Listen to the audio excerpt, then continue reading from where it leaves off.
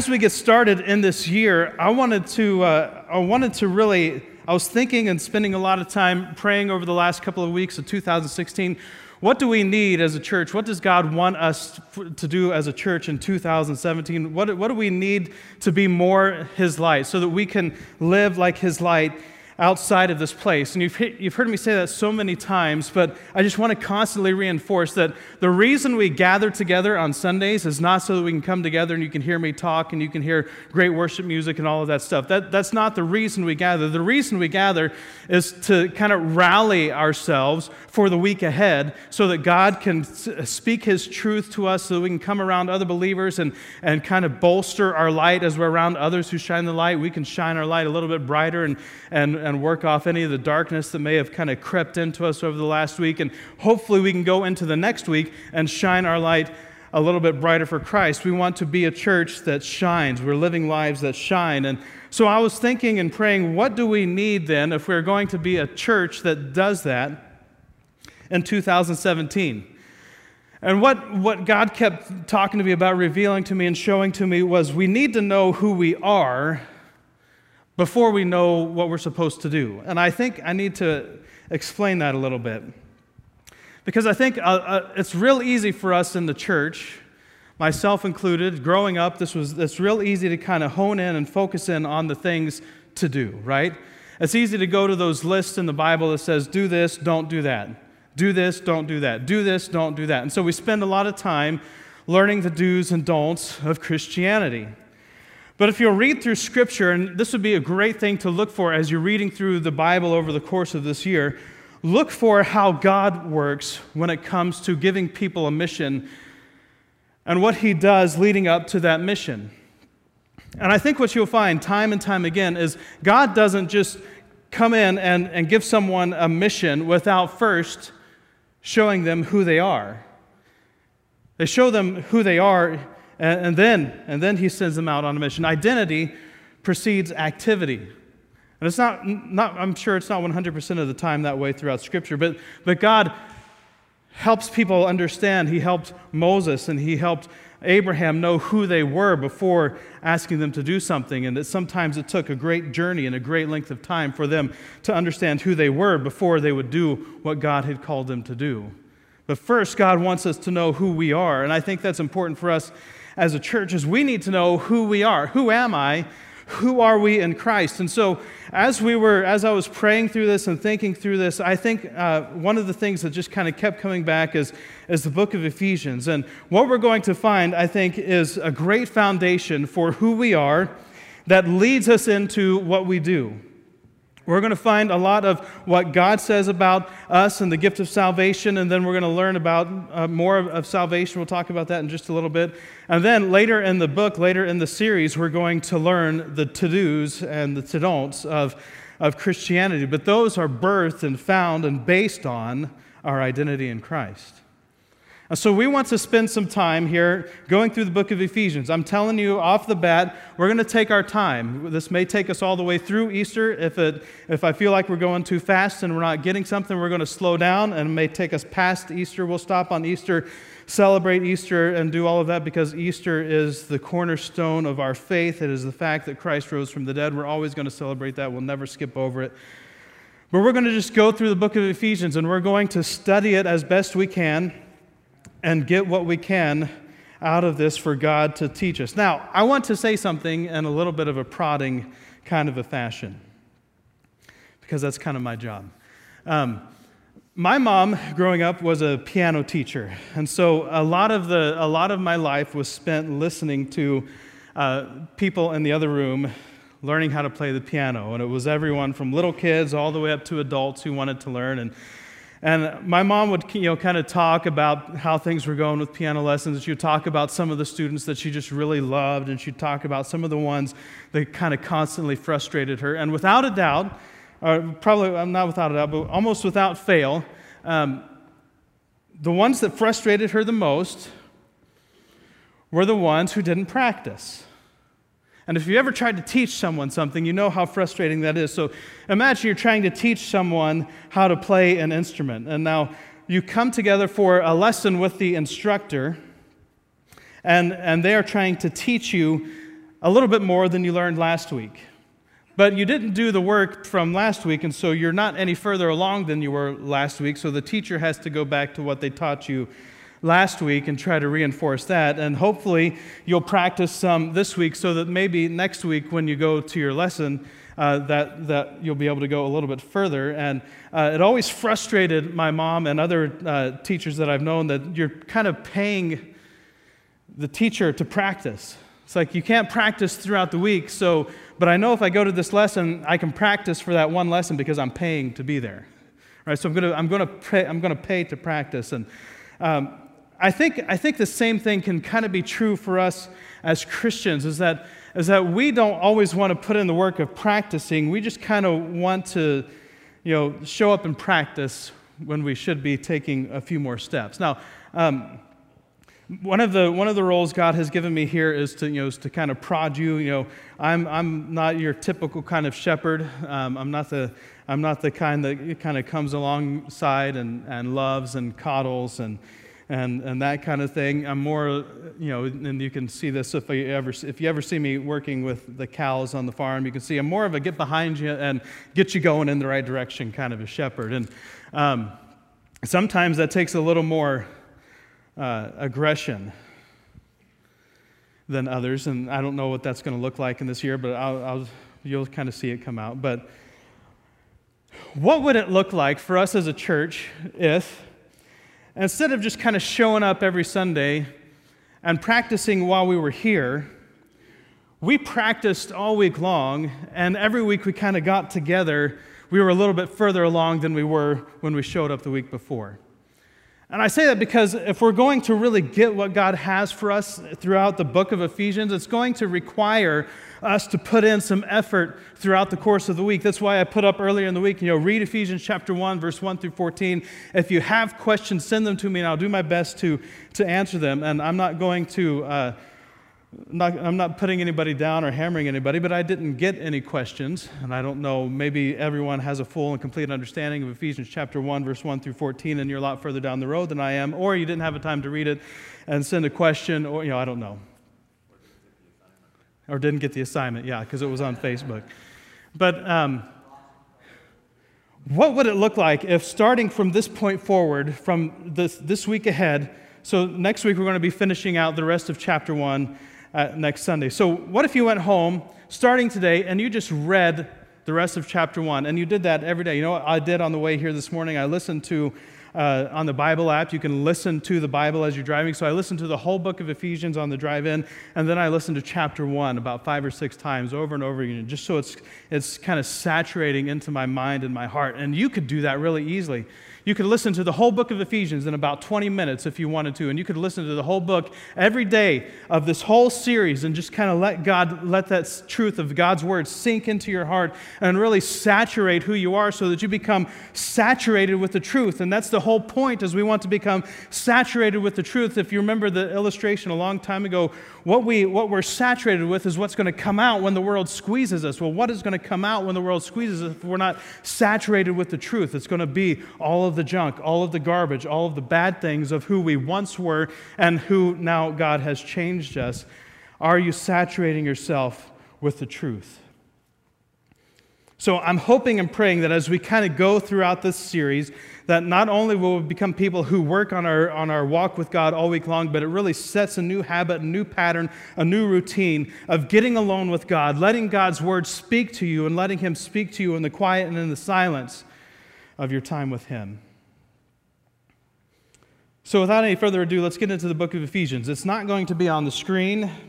It's a long section of the Bible, so you'll have to either pull out a Bible or pull out your phone and pull out the Bible app.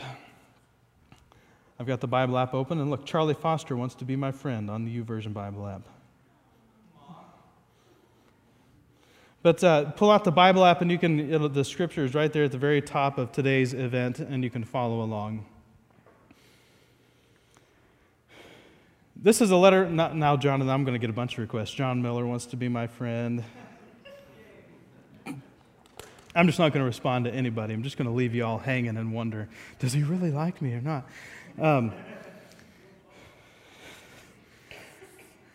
Let me just give you, I'm not going to get real deep into the history of the book of Ephesians. That would be a great study for you to go look up on your own. Bible Study Tools is a great resource. Bible.org is another good resource. They have tons and tons, way more material than you could possibly consume when it comes to the book of Ephesians. And so, well, you could probably consume it, but it'd take you probably a year to really do that. But you can go look at the history and some of what was going on. Paul wrote this book. Some people are questioning that. I think that's ridiculous. He says Paul wrote it, and right there at the very beginning, Anchor Builder wants to be your friend. I don't know who Anchor Builder is. But this is one of the 4 letters that Paul wrote while he was imprisoned in Rome. He was in prison while he wrote this. And that should kind of really shape our perspective and our thinking about this letter. We should really have a good understanding. If somebody can be in prison for the gospel and still be so concerned with people outside of prison following Christ that they have to write these kind of letters and get the truth out, that should really shape our perspective when we're going through trials in the coming year. When we're going through hardships and heartaches and the hard parts of life, what is it that's going to come out? So Paul wrote this while he was in prison, and it's actually a sister epistle is what it's called with the book of Colossians, the letter of Colossians.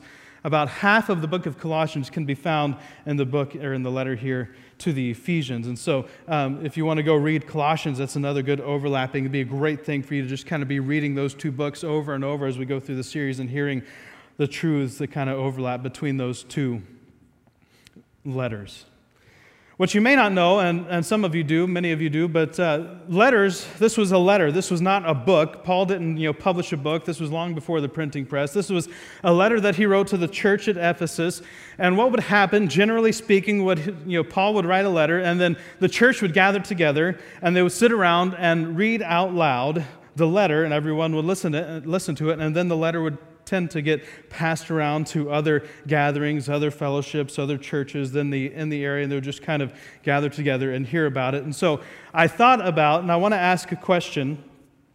I don't really need to do this because of the Bible app that we have here, but I thought about reading the whole, well, first I thought about reading the whole book today and just kind of reading through it and taking our time and just kind of reading it like we did back then, but there's a lot in here. I didn't want to overwhelm you, but would you, if I recorded an audio version of the book of Ephesians, would you listen to it? Would you use it? I don't want to do it if no one's going to use it because it will take a decent amount of time to do it, but would you do that? You can let me know by text if that would be helpful for you. We could just send you an MP3, or we could even put it on a CD for you so you could pop it in your car and just listen to it over the course of the series. But that would help maybe some of the text come to life. But we're going to go and read the first 14 verses as something that you should know before we get into it. Verse 3 through 14 of today's text is actually all one big, long Greek sentence. It's all one sentence. Now, the editors who edited our versions have actually put in some periods and kind of ended the sentences for us to make it a little bit easier for us to grasp and understand. But the whole first 14 verses, or the 3 through 14, were all one sentence. And so that's one big, long, cohesive thought that he is sharing with us. A couple more notes of foundation before we get into that, though.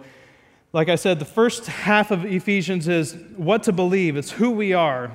It's the foundation for practical living. And so we need a foundation if we're going to live the lives that we've been called to live. And so this is what Paul is doing here in the first half of his letter to the Ephesians. He's laying the foundation for the life that they're supposed to lead. So it's what you're supposed to believe, while the later parts are what to do.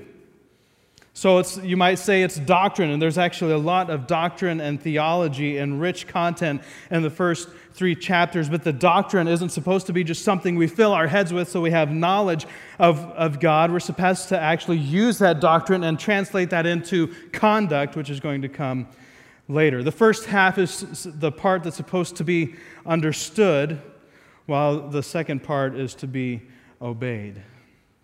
The first part is the foundation for identity. Well, the second part is living out that identity. The first part is foundations for unity and being the body of Christ, while the second half is how to, the practical ways to have unity. The word unity is used 2 times in this letter, and it's about the only 2 times that it appears in the New Testament. The idea of unity is in other places. Jesus prayed for unity among the believers and followers of Jesus Christ, but didn't use this word.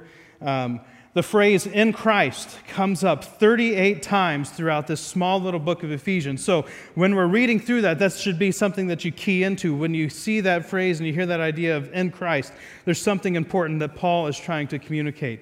The word church is in here 9 times. Peace is in here 8 times. Love is in the letter 20 times.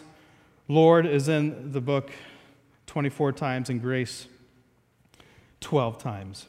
If you would like some resources to go a little bit deeper, there's, like I said, the Bible.org has a lot of resources, and there's some commentaries you can read there. One called Constable's Notes.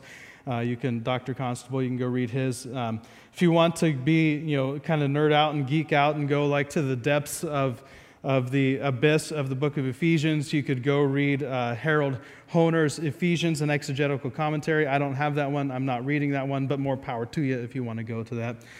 And then a good one that's a little lighter would be the NIV application commentary. And that's just fun to mention because the guy's name is funny. His last name is Snodgrass. And so you can go look for Snodgrass's NIV application commentary and get some information on the book of Ephesians. So, like I said, it's important for us to know who God is so that we can know who we are, because our identity precedes our activity. And so we're going to spend the first chapter here looking at salvation from God's perspective. And it's important that we understand that because there's some really dense ideas in this first chapter, and if we don't have the right perspective, if we're not coming to it from the right position, it's going to be confusing and it's going to be hard for us to understand. The second chapter will be salvation from our perspective. It'll be salvation as we understand it, as we see it from our side of the thing. But the first chapter is dealing all with salvation from God's point of view. And the reason that we want to know God's point of view is because we are made in His image. We are made in His likeness. And so if we want to know who we are in Christ, we have to take a step back before that and understand who God is. And so much of our life, we have just kind of focused on, the blessings that I receive, the things that I want, and the things that I want to get, as opposed to who is God, how do we understand God. So we're going to spend some time in the first chapter looking at who God is and salvation from His point of view. Let me read the whole thing. Paul, an apostle of Christ Jesus, by the will of God, to the saints in Ephesus, the faithful in Christ Jesus. Grace and peace to you from God our Father and the Lord Jesus Christ. Now here's the beginning of that long sentence. Praise be to the God and Father of our Lord Jesus Christ, who has blessed us in the heavenly realms with every spiritual blessing in Christ. For He chose us in Him before the creation of the world to be holy and blameless in His sight. In love, He predestined us to be adopted as His sons through Jesus Christ in accordance with His pleasure and will, to the praise of His glorious grace, which He has freely given us in the one He loves. In Him, who is the one He loves, talking about Christ, in Him we have redemption through His blood, the forgiveness of sins in accordance with the riches of God's grace that He lavished on us with all wisdom and understanding. And He made known to us the mystery of His will according to His good pleasure, which He purposed in Christ, to be put in effect when the times will have reached their fulfillment, to bring all things in heaven and on earth together under one head, Christ. In Him we were also chosen, having been predestined according to the plan of Him who works out everything in conformity with the purpose of His will, in order that we who were the first to hope in Christ might be for the praise of His glory. And you also were included in Christ when you heard the word of truth, the gospel of your salvation. Having believed, you were marked in Him with the seal, the promised Holy Spirit, who is a deposit guaranteeing our inheritance until the redemption of those who are God's possession, to the praise of His glory. There is so much in here that's going to be hard to unpack it all. So you just need to read it and read it and read it and let God show you more and more about it. But it's a 202-word sentence that Paul is putting out here to start off this letter. And it's kind of broken down. We can break it down a little bit. I'll do my best to break it down for us this morning. And we're going to talk about the parts as we go along. First, we are blessed by the Father who selected us. We are blessed by the Father who selected us. Praise be to the God and Father of our Lord Jesus Christ. We're blessed by the Father who selected us. Praise be to the one who has blessed us in the heavenly realms with every spiritual blessing in Christ. For he chose us in him before the creation of the world to be holy and blameless in his sight. In love, verse 5, he predestined us. Big word, we'll talk about that here a little bit. He predestined us to be adopted as his sons through Jesus Christ in accordance with his pleasure and will. And then he kind of ends up that sentence, that phrase with, to the praise of his glorious grace. And he's going to turn now and talk about Christ. But one of the things that I'm hoping we will see as we understand salvation from God's perspective is that I'm hoping we will maybe have a little bit of a change of perspective. Let me try to illustrate. When we think of blessings, what do we think about? When maybe you watch that the White Christmas with Bing Crosby, and he's saying that, count your blessings instead of sheep song, right? Sometimes at night when I can't sleep. I would sing it, but then I would just do a disservice to Bing and that golden voice that he had. But when we stop and think about our blessings, what are the things that we think about? What are the things that you think about when you think about blessings? We probably go to things, the material things, right? We go, well, I'm blessed to have a house, blessed to have a family, blessed to have food, blessed to have this and that. God has blessed me with these things. And I think that's our nature. We just kind of go to the material things that God has blessed us with. But our greatest and our most valuable blessing is the one that we have received, but we can't see. The greatest and most valuable blessing is the one we have received, but we can't see. That would be God's gift of salvation. Look at this. For he chose us in him before the creation of the world to be holy and blameless in his sight. In love, he predestined us to be adopted as his sons through Jesus Christ in accordance with his pleasure and will. His pleasure. And well, it was God's pleasure to give us salvation. God was pleased to give us salvation, as we're going to see in just a brief moment, that God went to great lengths to give us and to bring us and to usher in the age of God's salvation for us. It was something that God was pleased to do. I think we do a disservice to God when we make it kind of this obligation that God had to do the thing of sending his son to die for our sins. That was something that God was pleased to do. And though it was horrific and awful, he could see from his perspective how it would play out for the millions and billions of believers, and knew that this moment of horrid behavior towards his son would have infinite results.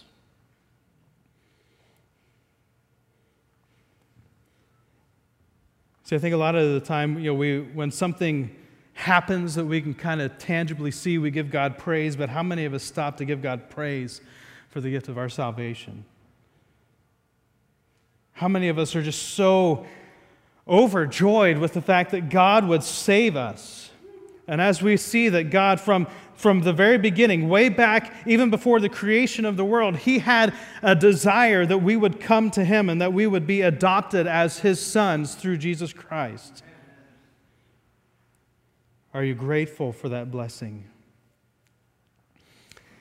There's this phrase in here, in the heavenly realms, something that Paul actually talks about quite a bit throughout the book of Ephesians. Forgive me if I say book, that's just kind of old habit. I know it's a letter, but if I say book, you know what I'm talking about.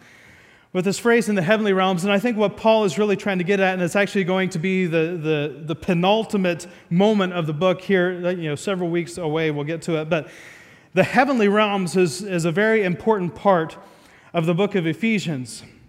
And I think Paul wants us to understand that there is a spiritual reality that we don't often see, that we never see, but we don't even recognize, that is just as real as our three-dimensional reality, and it's much larger than we dream.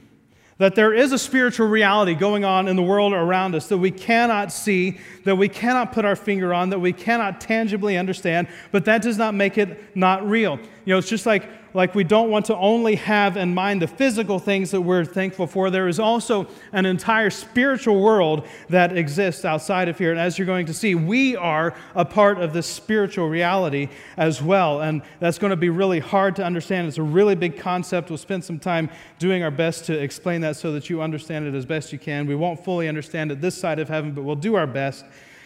But we are a part of the spiritual realm, even now. Now, I want to get into this idea just a little bit. What does it mean to be predestined to sonship? Good question. We're going to get to that in just a second. First, we need to understand that when you see this word apostle, when it says Paul, an apostle of Christ, what that means is he has authority to say what he's about to say. He's an apostle of Jesus Christ, and so he has the authority to say the things that he's going to say.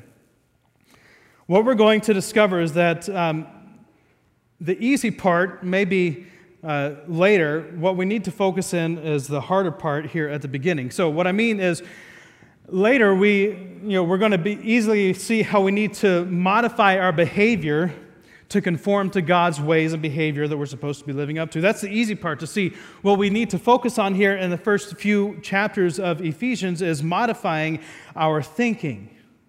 We need to conform our thinking to the patterns of God's thinking. We need to allow God to come into our hearts and our minds every single day, every single Sunday, every single Monday, every single Tuesday, Wednesday, Thursday, Friday, and Saturday, and start to conform our thinking according to His higher ways and stop being trapped and bound by our physical ways that we're in here. And I think that is probably one of the biggest challenges all of us are going to face as we go through this study. Because it's easy to put our hands on the tangible, but what we need to understand before we go to the tangible is the intangible, the things that are happening that we can't see. Now, this idea of predestination, one of the theological terms here that's kind of brought up is election.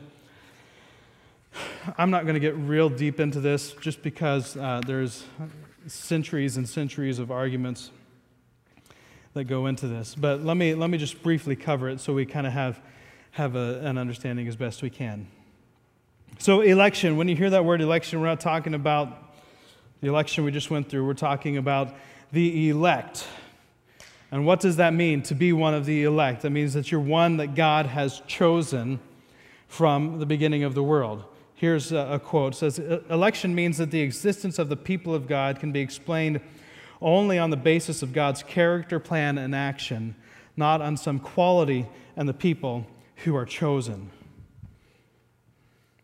So in other words, this phrase in here, to the praise of His glory, becomes very important because the whole reason we are chosen to be one of God's is for the praise of His glory. We are not chosen because we have done something to earn God's approval. We are not chosen because we have lived our lives in such a way that He wanted to choose us. We're not chosen because we have some character or attribute or quality in our fallen, broken selves that God just said, you know what? That quality is so good in them, I want them to become one of mine. We are chosen because the praise of His glory. So God has chosen us. God has given you and given me the gift of salvation for the praise of His glory. He is praised in bringing us salvation. He is praised in predestining us. That's the whole point. The whole point of our lives is not so that we can get the blessings of God, it's so that we give praise to God. Predestined. Well, let's get to this word, predestined. This is one that I've spent a lot of time kind of wrestling with over my life here. I'll explain in just a little bit. Let me first read the verses. Verse 4, for He chose us in Him before the creation of the world to be holy and blameless in His sight. In love, He predestined us to be adopted as sons through Jesus Christ in accordance with His pleasure and will, to the praise of His glorious grace, which He has freely given us in the one He loves. In Him we have redemption through His blood, the forgiveness of sins, in accordance with the riches of God's grace that he lavished on us with all wisdom and understanding, and he made known to us the mystery of his will according to his good pleasure, which he purposed in Christ, to be put in effect when the times have reached their fulfillment, to bring all things in heaven and on earth together under one head. In him, Christ, we were also chosen, having been predestined according to the plan of him who works out everything in conformity with the purpose of his will. The point of predestination is God. That's what we need to understand. We are not the point of predestination. We are not the focus of predestination. God's glory is the point of predestination. If we understand that, if we can come at it from the right perspective, I think it'll make sense. The problem is we want to come at it from our human perspective, and we start to wrestle with it because we don't like the idea that someone is in control, and we're not. So we need to understand that the idea of predestination is something that is bringing God glory. And this whole first chapter is kind of unpacking the idea of salvation from God's perspective. And so we need to get that perspective. Let me try to explain predestination as best I understand it. I will be honest with you, it's something that I'm continually learning and trying to understand better and better as I grow. I grew up in what was the Wesleyan Church and what we would call Arminian theology, and that was a lot different from most of the theology that a lot of people grew up in, conservative, Baptist, evangelical movement kind of grew up with. And this is one of the big topics that there's actually a big debate on between these two forms of theology. So there is no possible way I can do it any justice in the few minutes that we're going to try to cover this morning. But how I understand predestination now, and the best way that I've been able to understand it is actually by thinking about it from God's perspective. So he chose us before the foundation of the world. That's what we just read from Paul. He chose us from before the foundation of the world, and that's important to understand. There's this whole spiritual realm that exists outside of our present three-dimensional timeline reality that we live in and the here and now. And so choosing us from before just gives credence to that idea that God chose us from before in the spiritual realm, and so that we're going to come into an existence in the spiritual realm, that we're going to be a part of God's plan and design out in the future, which we can't possibly grasp in the here and now. The struggle that I always had, and that many of us always had with the idea of predestination, is that it seems like God is choosing some, and this is if you go study the idea of predestination, that God is choosing some, and through the same act of predestination, rejecting others and sending them to hell. Right? That's what the struggle seems like. And so that's the problem, I think, with that perspective, is that we're trying to look from our perspective into God's understanding of predestination and bring our understanding to it and understand it in that way. What we have to understand is that God exists outside of time and space and all of the confines that we have. And so for God, He sees the beginning at the same time that He sees the end. He sees the creation at the same time frame and the timeline that He sees His coming back and bringing the New Jerusalem to the earth and all of the things that happen in between. And so because of who God is and His perspective and where He sits, He sees everything that happens and every choice that is made and how all of those are going to lead one way or another. It's like the Macy's Thanksgiving Day Parade. Kind of. Imagine you're sitting in the stands, right in front of the Macy's building. That's at the end of the parade route, and you're kind of watching these acts and these bands, which we watched it this last year because it's part of our Thanksgiving tradition. We watched it, and there are far fewer marching bands, which is always disappointing to me because I love the marching bands, because I was in marching bands because I was cool.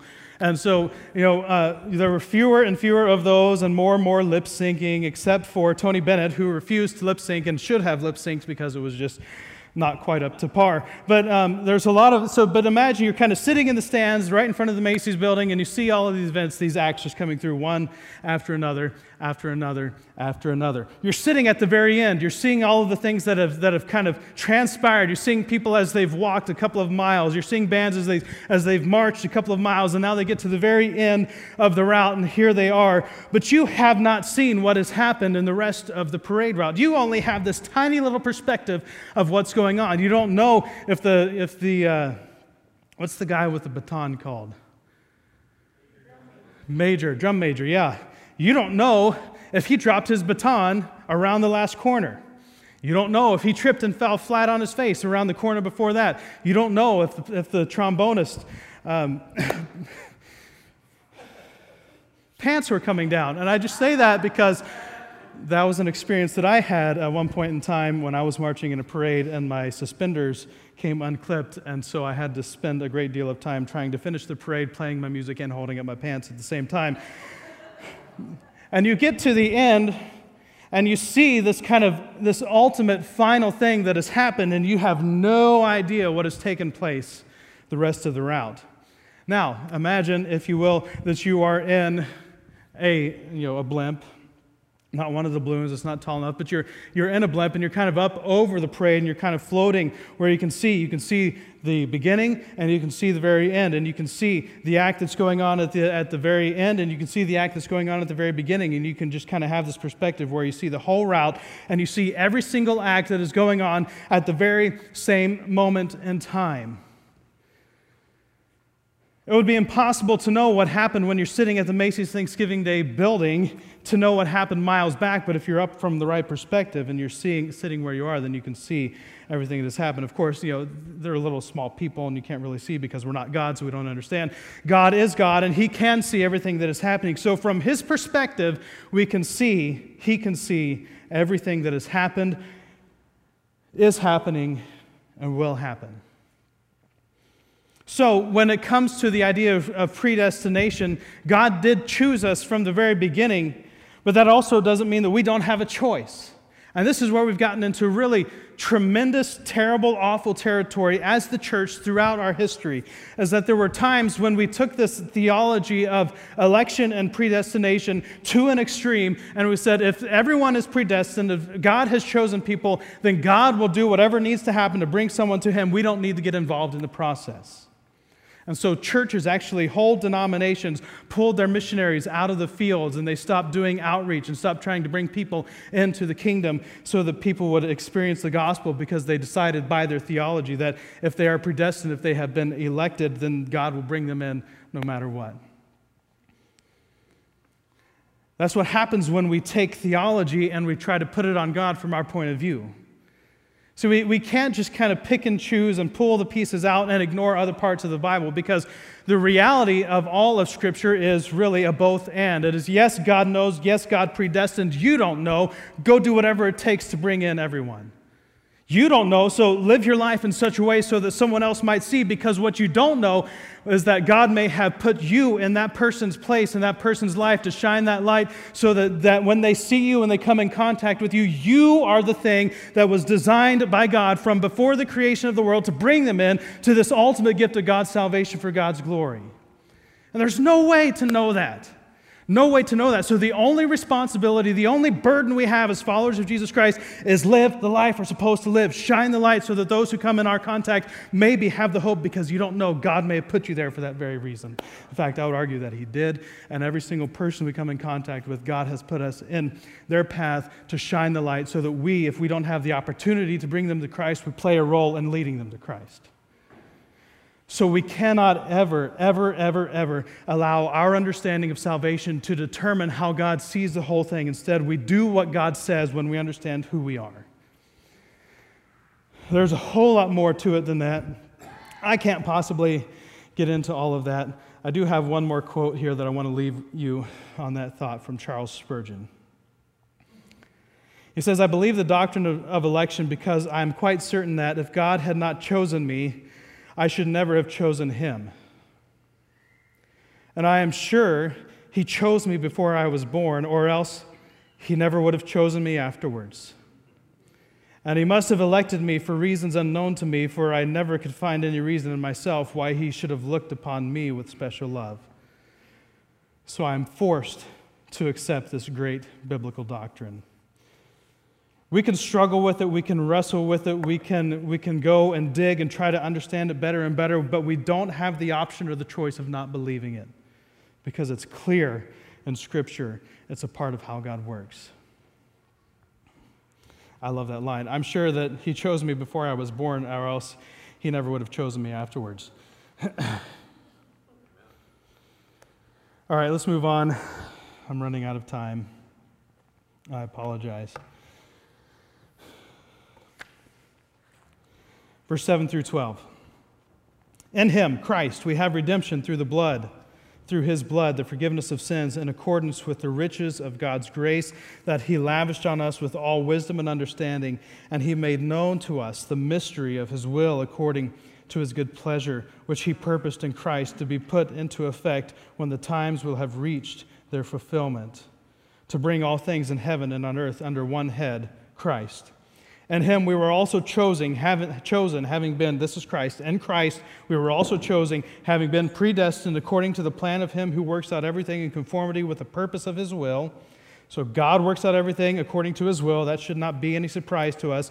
In order that we, who are the first to hope in Christ, Paul is talking about the first believers and the first Christians, we who are the first to hope in Christ might be for the praise of his glory. There's the point. In Christ. This phrase, in Christ, is mentioned 38 times in the book of Ephesians, like we said. It's mentioned 11 times in this sentence that we're reading today. What does it mean to be in Christ? Well, believers, those of us who follow Christ, who have put our faith in Christ, we are now in Christ. That is our definition. We are in Christ. That means that we're in the family. So if you have family, you know what that means. We have a family. We have my wife and I and 4 kids, Hannah, Henry, Harry, and Harper. And so they know what it means to be in the Lindner family. They're a part of the family. They are identified by being in our family. I'm identified by their behavior on Sunday mornings when they're not acting like they're supposed to, just like they are identified by my behavior on Sunday mornings when I'm not acting like I'm supposed to. We are the same family. We're identified by one another. And our core identity, at the very central part of our identity, of this identity of being in the family of God, of being a part of God's family, the thing that draws us all together is Christ.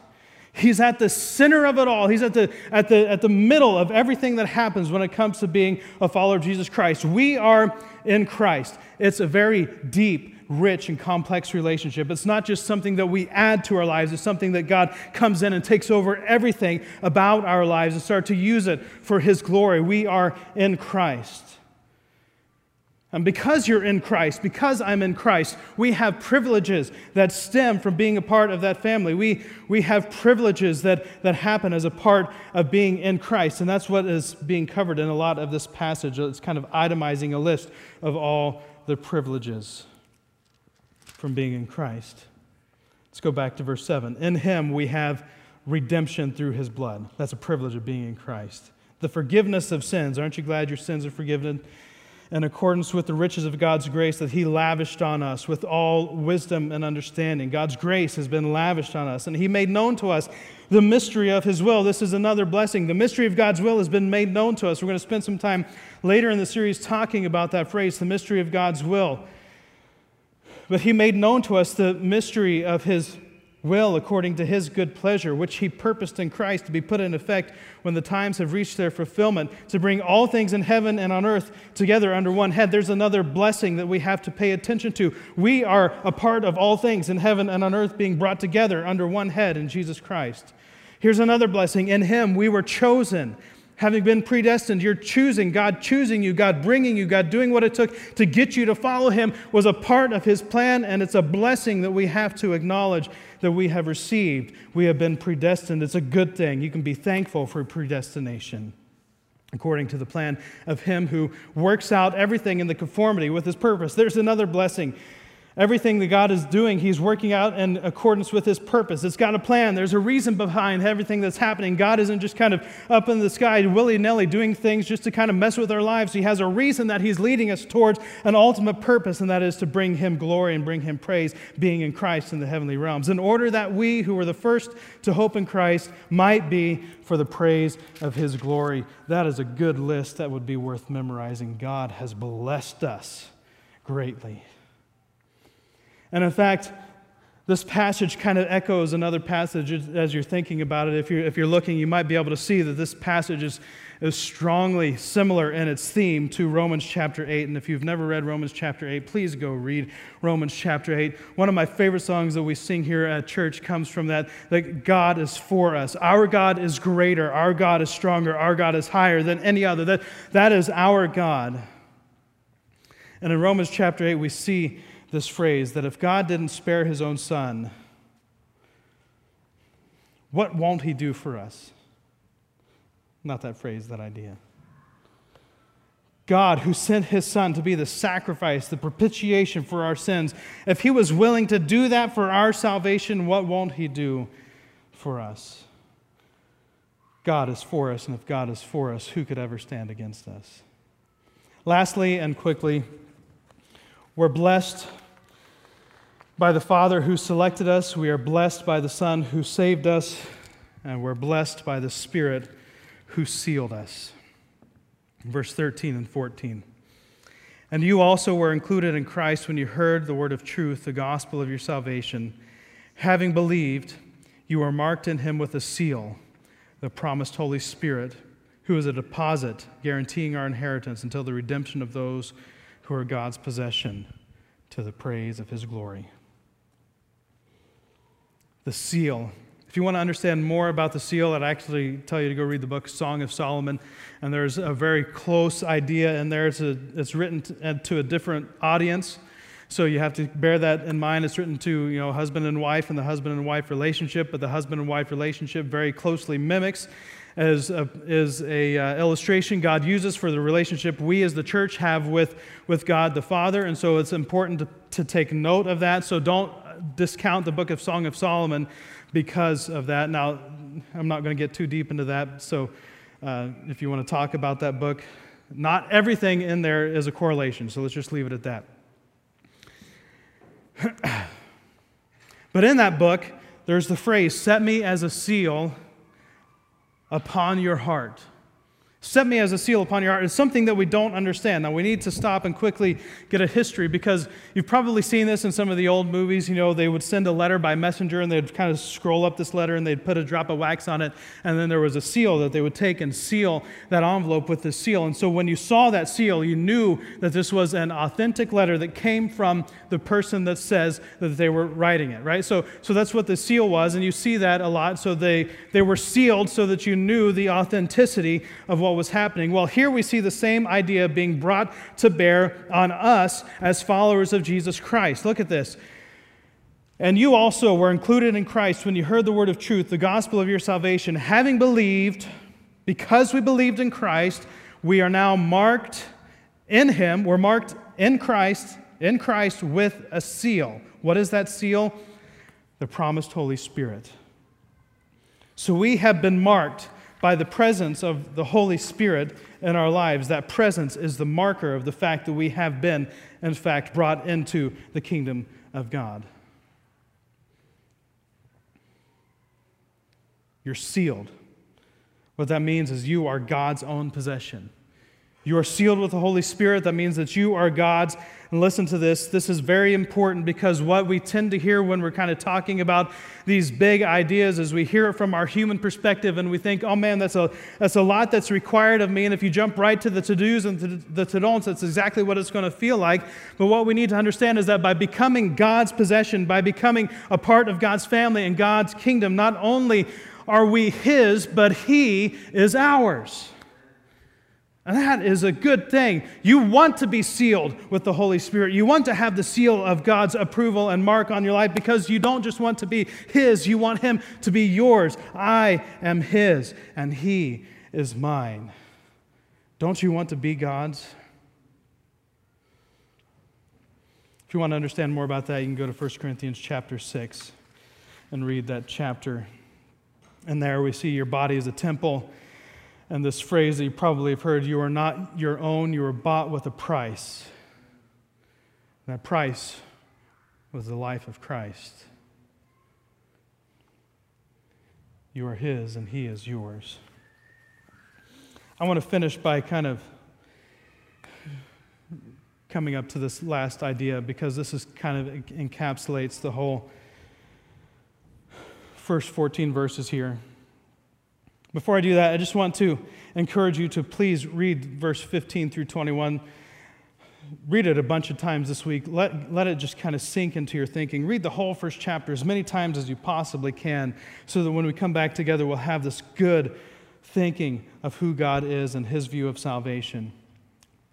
So read it, study it. Go to BibleStudyTools.com and look up words and look at other translations and all of that kind of stuff. It will not be something that doesn't reward you.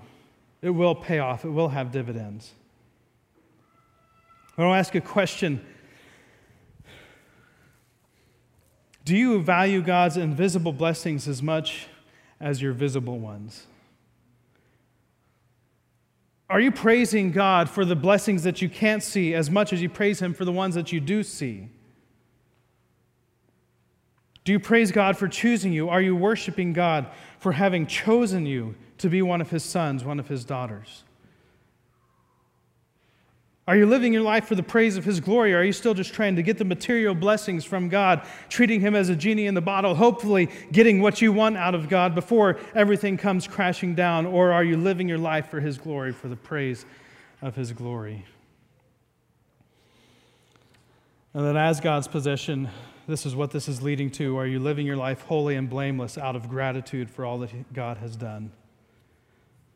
How we live our lives matters. But the why has to be there first. Now, this whole first chapter, I think, could kind of be categorized in this way.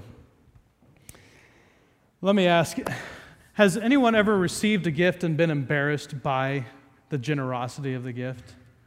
Has anyone ever received something and just kind of been embarrassed? I'll tell you, this happens to me every December 23rd so far for the last couple of years. You guys give me this gift, and you totally embarrass me with your generosity. Just embarrassed. I mean, it's like I'm standing up there, we're doing this thing. We've worked to put together the service, and we want people to come and hear about Jesus and the birth of Christ. And then right in the middle of this, it's like, really? Do we have to do this here? And then reading through this, it really helped me kind of get a good perspective on that. An embarrassment of riches. And the way I'm getting kind of perspective on it is this, and that's because that should be our everyday life. Every single day, we should be embarrassed by how much God has poured out on our lives. Every single day, we should just be overwhelmed with the fact that God has gone to such great lengths so that we could be blessed, so that we could be His and He could be ours. That we should be so overwhelmed at the truth of Ephesians chapter 1 that all the way back before the very beginning of the world, God chose you. But I didn't do anything to deserve it, right? It's like I don't earn this gift that you guys give me, but like Alex said on Christmas Eve, that you gave it to me out of love. This is what love does, and this is what love from God does. This is what love from God looks like. You didn't do anything to deserve it. In fact, if God had chosen you after you're born, you would have done a lot of things to never deserve God's love. So God did it for His love, for the praise of His own glory. So going all the way back to the very beginning, before you were ever chosen, what we need to understand, we should be embarrassed by the riches of God's grace and God who is rich in mercy and poured everything out on us because it is for His glory. He has given you and He has given me a great gift. And now what do we do with that gift? We don't dare squander it. We don't dare hide it under a basket. We don't dare put it in the closet so that no one ever sees it. We do what the Ephesians is going to tell us to do. We shine it and we live our lives so that those who don't know will, and God will receive the glory. We live our lives for the praise of His glory.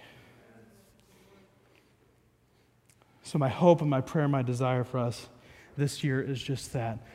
Do you see this kind of huge picture over above us, this perspective of God doing this beautiful gift of salvation and bringing it down into our lives and saying, you know what, you don't deserve it, but here, you get it. And wouldn't that, if we really understood that, if we really got it, wouldn't that really just drive us to all those people who probably are predestined, that are in our lives, that God has keeps bumping up against you and bumping up against you and bumping up against you and saying, hey, genius, will you finally shine your light for me, for this person, because you're the point, you're a part of the program, God is using you to bring them into my kingdom. And when we understand, for the praise of His glory, my life is for the praise of His glory, everything God has given me is for the praise of His glory, it doesn't matter then what I get out of it. What matters is God gets the glory. So let's stand together. We're going to close together in a time of worship. We're going to take communion. And it's a time for us to really just stop and look at the price that was paid. Like we said back on Easter this last year, the value of something is determined by what someone is willing to pay for it, and God sees great value in you because He was willing to send His own Son to pay the price for your salvation. You have a great worth. And that's what we stop when we remember that God loved us enough to send His Son to die for us, to pay the price for our sins, to forgive us for our sins, that our sins would be forgiven because of the work Jesus Christ did, not because of the life we led, but because of what Jesus Christ did. And so we can stop every single Sunday, and He commands us to stop. Every time you stop and remember the point. Remember, do this in remembrance of me. It's not a tradition, but remember what was done for your salvation, and that is exactly what we do every single Sunday. We stop and we remember. But before we do that, I want to pray for us. Would you bow your heads with me? Father, I thank you. I thank you for all of the blessings that you have given to us. I thank you for the ones that we see, but Father, I pray for myself and for all of us here. Open our eyes, open the eyes of our minds, open the eyes of our hearts, open the eyes of our spirit to be able to see the blessings that we have never thanked you for. God, would you show us those blessings, and would you just pour them out on us this morning, that the visibility of what they are, so that we will give you the praise. And Father, turn our hearts and our minds away from this constant asking you for the material things to thanking you for the things we have never thanked you for. God, I thank you for my salvation. I thank you that you sent your Son to die in my place, that He paid the price for my sins, that He paid the money in His blood that I should have paid with my own life, that the ransom that I needed to pay, He paid. I thank you that you did all that work for me. I thank you that through His resurrection, you justified me, that you brought me to a new life in Christ, and that He ascended and now sits at the right hand interceding with you for me. That He doesn't just sit there interceding for all the mistakes, but that you sent your Spirit to live and mark me as yours, as your child, as your son. I thank you that I am marked by the presence of the Holy Spirit in my life, and that mark means that I am His and you are mine. Father, help us to be thankful. Teach us to be grateful and to live our lives for the glory, for the praise of your glory. Forgive us for the times when we seek your hand more than we seek your face. Father, turn our hearts and our minds and our thinking away from seeking the things you can give us to seeking you and knowing you and loving you and having more of you in our lives. May that be the mark of my life. May that be the mark of all of our lives here in this building this morning for this coming year and for all of the years ahead. May that be who we are. In Jesus' name I pray and ask these things. Amen.